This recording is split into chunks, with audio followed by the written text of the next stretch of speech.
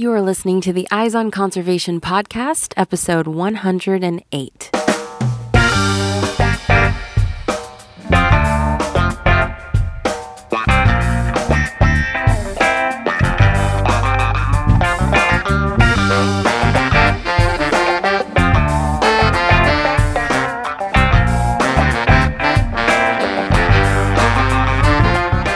Welcome to the Eyes on Conservation podcast, where we bring you engaging conversations about wildlife and conservation issues from all across the globe.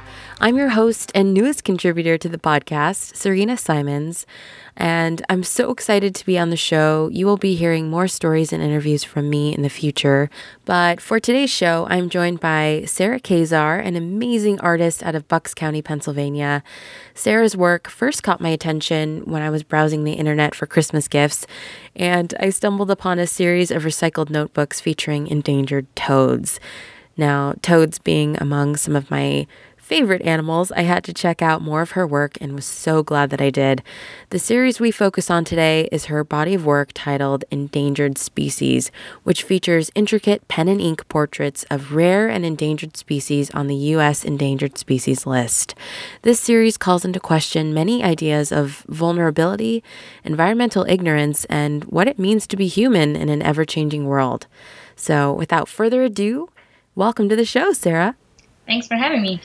So why don't you start by introducing yourself a little bit of your background, where you grew up, and how you became an artist? Well, I've been making art since I was a kid, so this is just kind of a lifelong thread for me. I'm still living and working in Bucks County, Pennsylvania, right outside Philadelphia. And, yeah, I'm not sure. I'm not sure how to answer that. So Pennsylvania, what kind of environment did you grow up in? Were you in the city? Were you out in nature? It's right in the suburbs, so we get a little bit of nature and a little bit of the suburban sprawl going on out here. Awesome. So I guess my next question is, you mentioned you grew up in the suburbs, so you kind of got both sides of the coin there. You got a little bit of nature, but you also got suburban sprawl, as you called it, and lots of people. So I'm just wondering if there was ever like an aha moment when you kind of came to realize your fascination and interest in nature, and subsequent interest in endangered species. The work in this series, of course, focusing on animals listed on the US Endangered Species List. So, in other words, what I'm trying to say is how you bridge the gap between where you grew up and later becoming an environmental artist. Well, just like art, I kind of grew up loving being outdoors. I was just kind of like a nature kid anyway.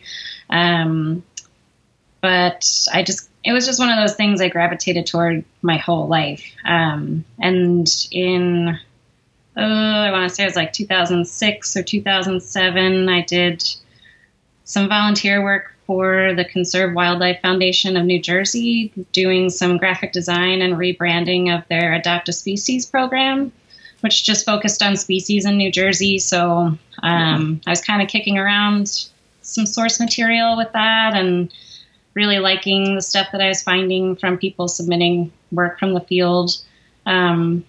So I was kind of hanging on to that for a few years. And then I was commuting to work by train on SEPTA, and I was looking for something to pass the time for, like the hour to and from work.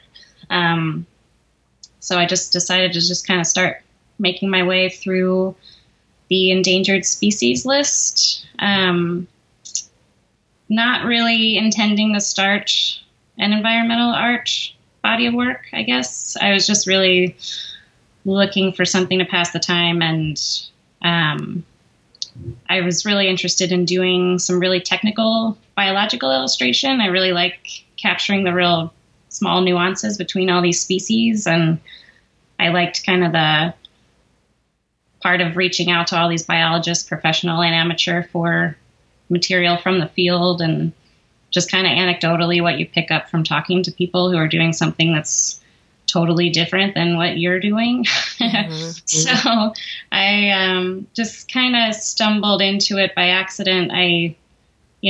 Drawing a couple hours a day, every day on the train, it kind of turned into a body of work by accident. And then the interest in the subject kind of solidified from there.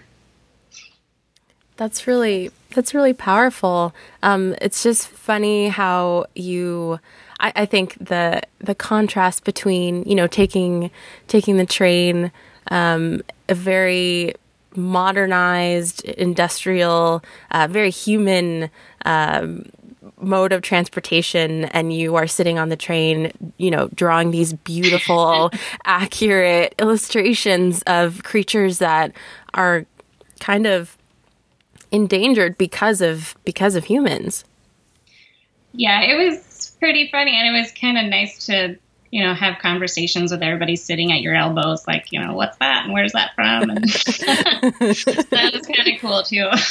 Just connecting with people in another way, I think. So with this series, what's your process? Because I've really looked at these images, and I really encourage all of our listeners to go ahead and check out Sarah's work. They are incredibly detailed. First of all, how do you do that? What do you use? And then secondly, how do you capture such accuracy and detail and texture? Are you looking off of a real life image? Are you consulting scientists, biologists? How does that work? Normally, I just kind of consult the list and get a feeling for what I'm interested in drawing, or I don't know, what I'm in the mood for, I guess. Mm-hmm. And then do a search on Google and Flickr for some source material of the species. And I usually contact the photographer if it's not public source material, to get permission to use their image and to confirm that it's the species that I think it is, because I'm interested in making these really accurate. And most of the time, they're really excited about it, and they send me some extra images, and so I kind of go from there. And then as far as the actual technical process, I use Faber-Castell pen and ink pens, and I do hatching and cross-hatching to build layers of small marks to get these varieties and textures and, that kind of thing, to get the personality of the species, and just something interesting to make you kind of slow down and really take in all the different aspects of the portrait I'm making.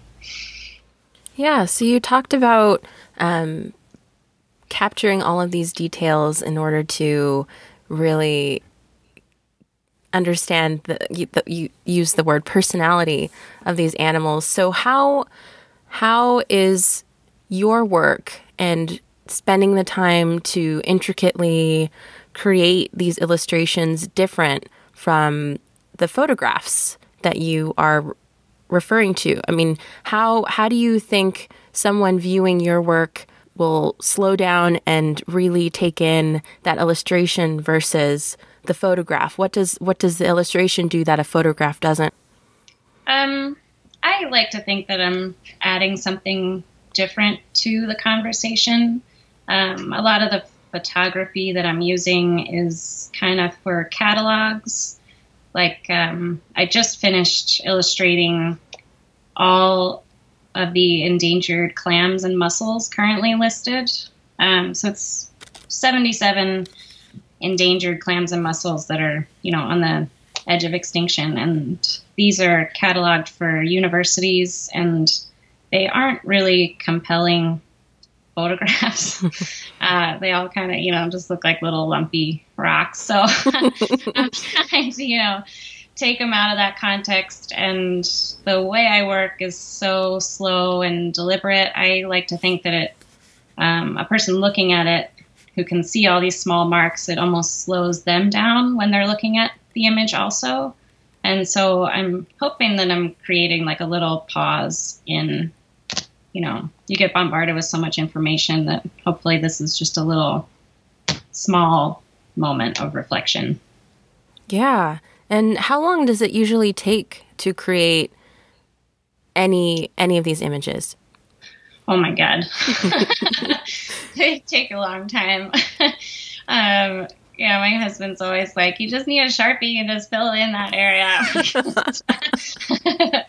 Like a clam or a mussel, those will take like 3 or 4 hours each. But larger drawings, they're easily 20 to 30 hours a drawing, depending on the size and complexity of the image I'm working with. So then I finish the drawings and I usually send them back to the photographer, or after I submit these back to the biologist for review, a lot of times they'll come back to me and be like, you either grabbed the wrong photo. Sometimes they need to get reworked, or unfortunately in some cases get completely redone, because I'm interested in making sure these are correct. So what's going through your head? It takes you, several hours to create these illustrations, and I'm sure lots of things are going through your head, but in moments where you are really focusing on the subject, are you connecting with that animal? I'm thinking about a lot of different things, I guess, just from doing, I'm not coming from this field, so all of this stuff is new to me. So, I think I'm interested in just some like broad stroke questions and trends that I see when I'm making the work. Like the list of clams, for example, there's 77 of them that are listed as endangered, and there's also like the threatened listing, which is still serious, but not as serious as endangered. And more than half of those are native to Alabama freshwater rivers. And so it just makes me wonder, like what's going on in Alabama, or there's stuff going on up here that is going south, and just kind of wonder about those things. Especially since, they're such hardy little animals. Mm-hmm. If they're dying off, there's something really going on there. And I'm interested in the conversations I'm having with people. After I had gotten a chunk of these drawings together, I had my first gallery show at a cooperative gallery in Old City, Philadelphia. And I invited the Nature Conservancy to come to the opening, and they were talking with folks about, the stuff that was up on the walls and the work that they're doing. And there were a lot of people there talking about, like I had a mouse drawing up there, and there's all these mice and rats listed on this endangered species list, and people are like, what the heck, like mice are listed as endangered, and I'm like, I know, I'm surprised too. And it's not about like, to me, it's not like if you're having a connection with the animal, like if mice really aren't doing it for you. I think you should be thinking about like if we're rendering habitats to be inhabitable to a mouse or a rat, then that's like a real problem. That's like a canary in a coal mine situation. Right. So, these are still things that I think people should think about, and it's worth having a conversation anyway. That's absolutely true. And it's one thing to have an image in front of you of an animal that you connect with, a beautiful, majestic elephant or giraffe. These are the kinds of images that we're used to. And definitely the ones that a lot of conservation nonprofits and groups are using to spread the word about these issues. I would say less common they would use, an arroyo toad or these clams and endangered rats and mice. But all of these animals are just as vital and important to think about and talk about. And what you said about, if we can't even make an environment habitable for a mouse or a rat, what does that mean? And what are we doing and what can we fix? And I think that's totally powerful. So what made you choose the specific animals that are in your series? I know we kind of touched on that a little bit, but of the thousands that are on the endangered species list and the many more that are threatened, why did you choose the ones that you chose? Well, honestly, I'm interested in doing drawings of everything on the list currently. When I had done some volunteer work for different organizations in this area, a lot of the organizations near me, at least, really do like these smaller, like Adopt a Species program, and they feature like 10 animals. And I think you kind of lose the scope of the issue that way. So I'm like, when I showed my work in the gallery, I had a little over 100 species on display. And I was getting a lot of reaction from folks that are like, I had no idea there were this many. And I'm like, you have no idea. There are so many. So I don't mean for it to be like a stone cold bummer either, but I think it'd be really powerful to see a collection of all of these animals together that are on the edge of disappearing. And I think that would be a really powerful statement. So following the gallery show and the reaction from people that I had gotten from the show, I started up a small company last year selling this work in the form of art prints and stationery. I'm using that as a vehicle to kind of fund this project and, other work that I'm making. And yeah, I'm just going to be tackling the list state by state. I am in stores about like 22 different states at this point. And I'm getting some reaction from retailers like, I want to see more in my state and in our area. So right now I'm going to be focusing state by state. Yeah. And I think having your work displayed in that way, taking it to businesses, creating stationery, that is opening up an audience that you might not have if it was just in a gallery space. You are connecting with people like me all the way in Southern California who are seeing your work and connecting with these animals. And I think that's a really smart way to do it. And I'm hoping that more artists, especially interested in conservation, are able to create dialogues like this with just the power of our generation and the internet and, all the beautiful things that can create. But you found me from a store. Yeah, exactly. So I actually came upon Sarah's work because I was Christmas shopping. And I, of course, me who's interested in conservation, and I particularly love frogs and toads. I found her work online, and she had these beautiful recycled notebooks with her drawings from the endangered species list on there. And I fell in love. I bought several for friends, and then I got to, have this amazing conversation with Sarah. So, these kinds of interactions can happen this way, and I think that's really cool. I love it. Yeah. But you talked about your goal is to, at some point, create illustrations of every species on the list. Is that? Yeah. Yeah. So I kind of set these kind of absurd goals for myself sometimes, but I'm really determined to do it, and I think it's worth doing. So I'm going to do it. Yeah. And that's going to be something that's going to be kind of fluid. That's something that's going to be constantly changing, right? Some species are going to fall out fall in and then back again. So how are you going to kind of deal with that?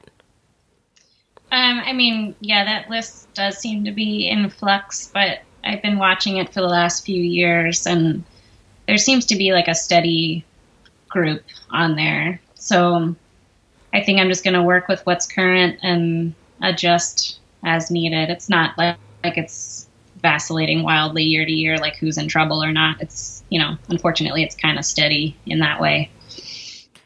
I mean, speaking in terms of your work functioning as a catalog and I guess kind of a reinvention of the scientific catalogs that already exist, do you ever feel like your work is something that people might study in the future? That some of these images might be the last kind of impressions or reflections of that particular species while they still exist? I haven't really thought about it in that way. There's so many people doing this sort of cataloging work, and I think I might help in that way. But like the clams and mussels that I just finished up, I'm putting that together in a poster right now, which, honestly, it might be like the most boring poster of all time. But, I might serve some form of record keeping, maybe, especially when you look at the list and you read the notes and it's like, we haven't found one of these in so many years and they don't even know if it's still around or not. Like some of these might be extinct already. So I think it's a tall order. So I'm happy I can help a little bit, hopefully. Yeah, definitely a tall order, but I think it is something that is important and needs to be done. Maybe not even just for the sake of these animals, but for viewers and for people that may not be as connected to the natural world. Might happen upon one of your illustrations and really, as you said, slow down and take a moment to really think about not just that species, but what we are doing as humans to all of these species. So for listeners, regardless of their political affiliation or who they voted for in this last election, if you are concerned and dedicated to the environment, there are a lot of issues with the current administration that are creating conflict. And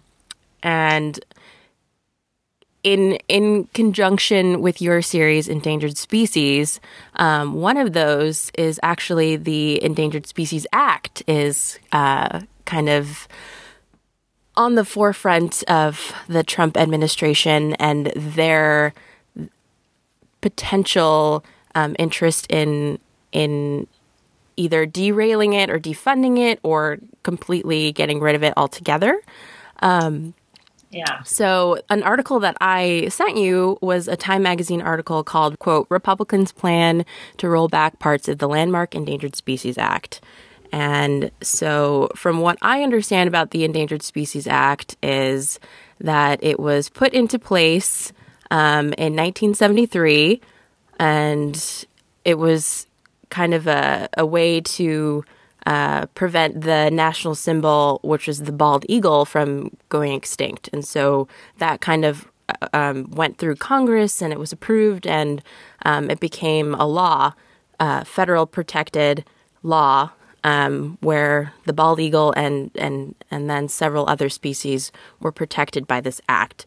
So, Sarah, your thoughts on the act itself, and its potential for it to become manipulated or completely cease to exist?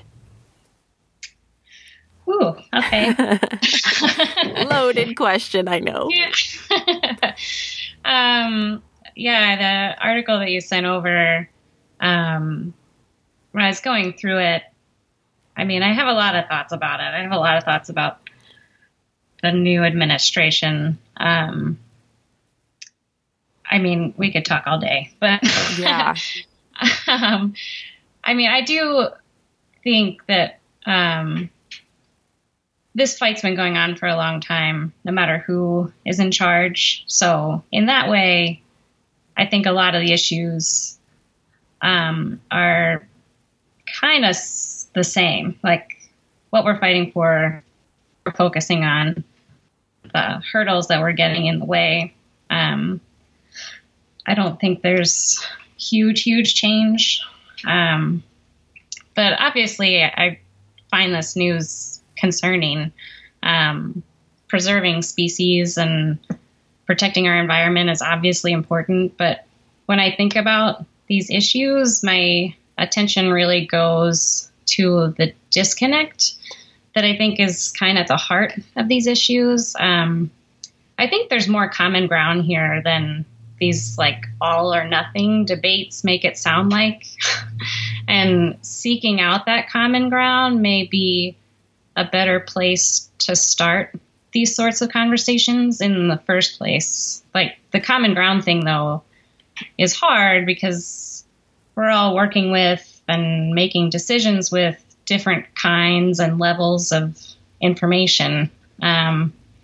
Just as one example, my sister-in-law, she lives out in Bernardston, Massachusetts, which is a small town. The population is something like 1,000 people, which is actually like the size of my high school graduating class.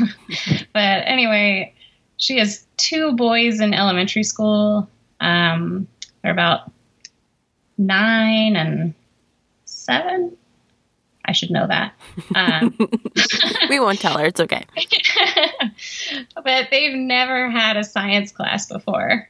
And they're not going to have a science class until they get to high school. And in my mind, that's a problem for a lot of reasons. But for one thing, learning about how the world around you works, like how clouds form and why seasons change, or how electricity works, or what species live around you and what they need to survive, like a whole spectrum of things.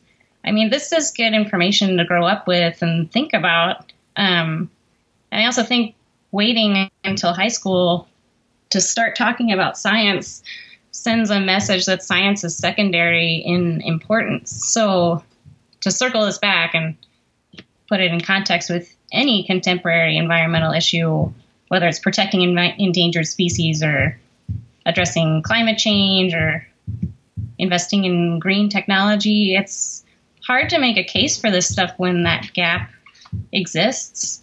So from where I'm sitting and what I'm trying to do with the body of work I'm making is to help contribute to that education side. And I'll be the first one to tell you that it's like a small contribution to the conversation, but it's something. Yeah, absolutely. And there's just so much has happened since Donald Trump became our president. One of the more recent, quote unquote, attacks on the environmental movement is the gag order that he put on a lot of the agencies that we know have done a lot of research and have been open proponents, saying climate change is real and this is what's happening and humans are contributing on X, Y, and Z levels. We're essentially raising a generation that doesn't go outside, doesn't interact with the natural world, and don't take science classes. And not only is that heartbreaking, I think it's so destructive. And maybe this is, my own naivety, but, in every fiber of my being, my opinion is that if you're a human on this planet, you should care. You should do everything in your power to help, not hinder, and be productive in conserving what we have and protecting all these things that can't protect themselves. And my biggest issue with this administration is it's business and money and greed over all of these things, that I care about, and I know many of our listeners care about, is the environment and the health of all of these species and the future and having water, and all of these things tie into this. I don't know if it comes from like a malicious place though. Like I mean, if you grow up and you don't have these kinds of conversations and you don't have that baseline education, it's kind of, I mean, you don't know what you don't know. So I think we can all kind of pitch in to like keep the conversation going and help spread some understanding. But I think environmental issues are also, they're just so big and so abstract that it's hard to address it in a day-to-day way that doesn't come off sounding like you're telling people they're living their life wrong. Right. And people don't want to be judged, and there are practical day-to-day things that you need to take care of, and there's so much that you feel like is out of your control. Mm-hmm. Like a couple of years ago, my husband and I traveled to China, and I had heard about the air quality in Beijing, but I couldn't wrap my head around what that was actually like till we were there and wearing respirator masks all the time, and like seeing everybody. I mean, they were so normal that they were accessorized, like the prettiest respirator masks you've ever seen. But I mean, and then you go into these towns and it's clear, like they have other issues to think about than even like the air that they're breathing becomes like a secondary issue in their mind. And although we don't have issues as extreme as that, I mean, we are living in an infrastructure and you can do some things, but I almost feel like you have to be in a different sort of position to be like privileged enough to even think about this stuff and have room to take action. I mean, people have some real day-to-day issues that they're trying to fix first before they can think about how to make other lifestyle changes, if that makes sense, Yeah. And that's really funny that you went to Beijing. I went to China, mainland China, in 2009, and I'm sure that the air quality is a lot worse. It was incredible. Oh, even now, yeah. I couldn't see down the street. Mm-hmm. And the sunrise looked like sunset. That's one of the most vivid things I remember, is coming into the airport, and it was like 7 a.m. and it looked like this, it was about to be nighttime because the haze and the smog was distorting the light just so that it looked like sunset. But yeah, you bring up a really good point. And one of the reasons why I love your series so much is that it's not so in your face. It's not, hey, the world sucks and humans are bad and there's pollution and animals are dying, and it's more subtle.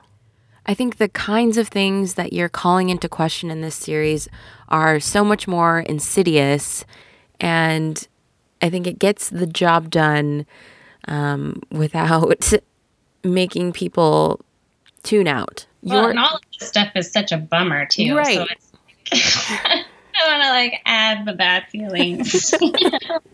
Oh my God. But maybe, I think the reason why your series is so powerful and the way that it's able to connect with so many people on so many different levels is the fact that, when you isolate those particular species, something really beautiful happens, and it's quite magical, and I know a lot of this is open to interpretation. You might just have somebody who sees your work and sees a beautifully detailed drawing of a particular species, and that's kind of the end of the conversation for them. But you might have somebody else who really engages with that and starts asking big questions. That can open up all kinds of different trains of thought about, okay, so why is the artist showing me this? And what does it mean? And why should I care about this species? And what does it mean that this, this image is bringing up ideas of here today, gone tomorrow? Like these species are so ephemeral. What am I doing? What can I contribute? And you as an artist, you've said several times in this podcast, I'm only doing this little bit. It's not that much. But I really think, if everyone did these little things that contribute to an awareness of the environment, all of those little things are going to create such a big mountain of change. And your series is one of those things that are opening the conversation, getting people thinking and talking. So, oh yeah, I mean, I definitely have people who are like into my stuff because they're like, I like frogs, and that's all they're buying it for. But I do like that it's getting a little more traction, and I'm getting more specific questions like, stores want to stock species that are specific to their state or their region. And that's really encouraging to me because I feel like the message is actually connecting a little bit more. So do you have any showings of this series anytime soon?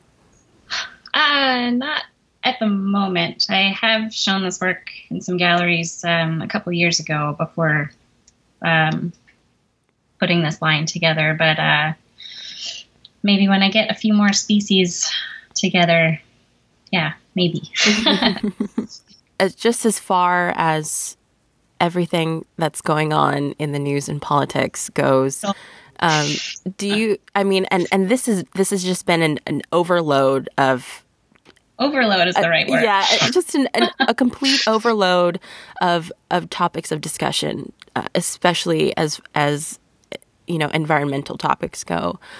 Do you think that your work might reflect some of that uncertainty in politics and with regard to the environment in the future? Do you feel like this is an inspiring thing to happen in terms of your work? Yeah, I mean, all of the work I make, I'm usually reacting to things around me. And I'm actually starting to make some political work now, which honestly I'm nervous to do because I feel like when you make political work, it turns into like, I'm right, you're wrong.